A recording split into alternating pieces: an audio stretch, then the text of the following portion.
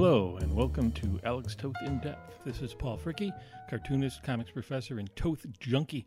This is the program where we discuss Toth's work and influence on comics, character design, and visual storytelling. Make sure to subscribe on YouTube or to the podcast. Positive reviews really help. Also, check notes for links. For daily Toth art posts on Instagram, follow at Alex Toth In Depth, and please spread the word. For this episode, I'm going to introduce a new format called Toth Tidbits.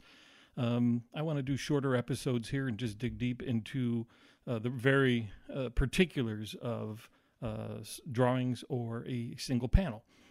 Before we get started on that, I just want to remind you to check out my webcomic, Blood Orange, that I do with Tim Avers at newdaynoir.com. Coming up, we're rolling out and continuing to roll out new chapters where you'll learn more about Constance's past. You'll travel to new spots around the country and globe and meet quirky crime characters. So please do check that out. So this tidbit episode will focus on a panel from a story called Rolling Stone. This is page 4, panel 1, a mail call panel. So some details on this. It's a centered composition. The character is front and center and cropped pretty tightly. The composition is a power triangle with other foreground and background elements. It creates a very strong shape and centers our eye and focuses right on the expression and reaction of the character.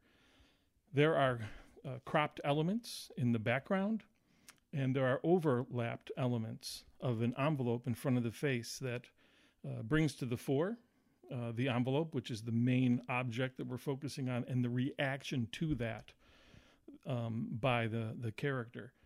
The envelope overlapping over the character's face, by obscuring the face, actually helps us to focus more on the character's expression and reaction and the interplay and interaction between object and character. Now, Toth can do this in a variety of ways, and using lettering, whether our eye goes to the image first or to the lettering, eventually we're going to get to the lettering.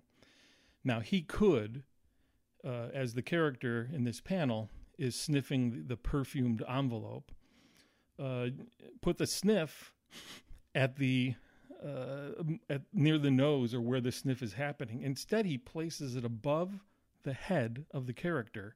So what happens? We are reading the text in the box, mail call. Then we read the sniff right away. Then to his thought balloon reaction. The odor lines from the envelope draw our eye down to the envelope, and then this strong diagonal of the envelope leads us to the character. Toth expertly leads us through this panel using words and pictures and the careful placement and arrangement of those to create a great flow and take it in the way he intends, not just where you might think it's usually placed in a comics panel. The point of view on this panel is from below, so we're getting kind of a hero shot of the character, but it creates a certain perspective. We see the ceiling above and behind the character, and then also the character is in perspective. So not only is the character's eyes are right along the perspective line, and again, some of the lines on the ceiling tiles are not right at the eye, which could create a tangent in a fashion. Instead, they're offset a little bit, and it's really interesting. And because of this from below shot, the background characters, which add a little, more fullness to the depth of the panel, are able to be cropped out, overlapped, and tucked in the corner, and make it a little less plain than just foreground character and then the ceiling. It's really smartly done, and the character in perspective, rounded but right in line, is really in the pocket and works great. Some more details then as we crop in tighter to the panel. The envelope, again, or overlapped over the face focuses our eye more on the face. He's using thin lines for the hair and then bold for eyebrows and shadows, which, creates some varied line. He, no doubt, for this piece, he could have drawn two sides, but he probably drew this with two markers. I would venture to say a flare marker and a Sharpie for the bolder lines. I think that's all he used, and he gets a remarkable amount of variation of line and marks throughout, even with those simple lines. He's adding little dots of freckles on the character's face, which add personality but break things up from being too flat. And then a great little detail in the eye. Instead of drawing a pupil or a highlight or whatever else, he's got a little T or cross reflection, like a window reflection in the eye. Just a marvelous little detail and a different kind of less literal look or rendition of the eye and in that face. I want to pay a little attention to the lettering as well. Again, Toth is using very simple tools for this, and he's just creating great comics. It almost has an indie comics look.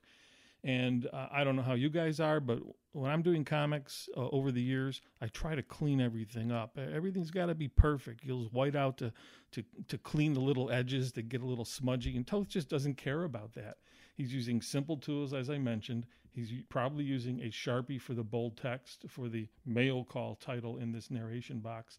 You'll notice when he's doing that, the letters touch a little bit, and it brings those words together. And adds a little personality. And then the marker bleed that most people would clean up. You see it on the border of the box. He doesn't clean it up at all. That adds character and personality to the line and makes it of a piece with the mark making throughout the rest of the panel. Toward that end, if we go into other details here on the collar of the character, he's using thick and thin, even without a brush, just with simple markers.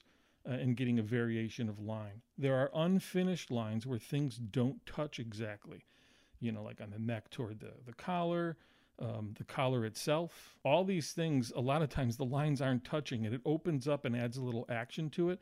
And many times he'll use shadows when lines drop out to define those shapes and objects and areas. And there's a nice little detail. There's a button on the inside of the collar. And he draws a little circle and then a dot circle within it, and he creates this backwards C thing that just reads great and makes it a little less of a circle that would get our attention. And then Toth does this thing throughout where he adds little dots for texture without over-rendering or fidgeting or fiddling around. On the top part of the collar, he's got a few little dots that just... You can see that, right? When you're looking at a T-shirt at the edge, there's just this little texture at the end, and he just adds that, and it just works so great. And then on the other part of the collar, he uses a few little dots. He does this throughout his work for, on walls, on clothing, whatever else, and just a few dots give it the texture and make it imply to us the texture of a wider thing without rendering the crap out of everything. This little detail on the hair and by the ear just astound me.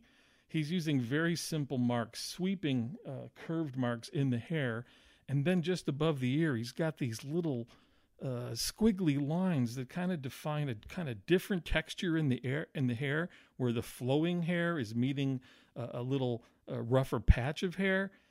I don't know who renders it like this ever, and he does it, and I know it. I've seen it in my own hair. I've seen it in other people's hair, and he just does it in such economical fashion. It's really fascinating to me. I know it's a dumb little detail, but my gosh, I love it. And then the ear. If you look at Toth's work throughout, he has different ear patterns for a lot of characters. We all can get into a pattern or a habit of emulating our own ears or ears of loved ones we know, or just doing go-to ears. And he kind of mixes it up.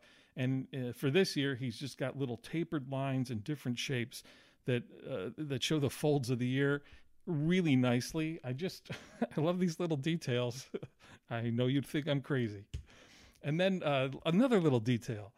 Even the Greek text of, the addressed envelope. We don't want to see the actual text because we'll read it. That's too much detail. That's not what's needed to be conveyed in this panel. We just want to know it's a letter. And the Greek that he's put in there emulates actual handwriting without letting us read it. It's just little squiggles, but then there's a little detail of an M here or a U there or something. And even the little Greek text that he does on an envelope that we're not supposed to read is stylized and has character and personality. This guy, I never get tired of looking at the little things he does. This mail call panel from Rolling Stone. And just take a look at all the details of the panels, and not only on this one, but study other ones to see. Take the time to just go in to really unpack and understand what he's doing, how he's doing it, what decisions he's making, and then how much mileage he can get out of just drawing simple comics with simple tools. Let's all go for it. Let's all try it. That is all the time we're giving to this episode, which was edited by Olivia Hilliard. This again is Paul Fricke for the Alex Toth In-Depth program. Toth said, "One learns by subtraction or addition. In hewing and honing, one's work's improvements by subtraction is far more difficult. Until next time, go with Toth."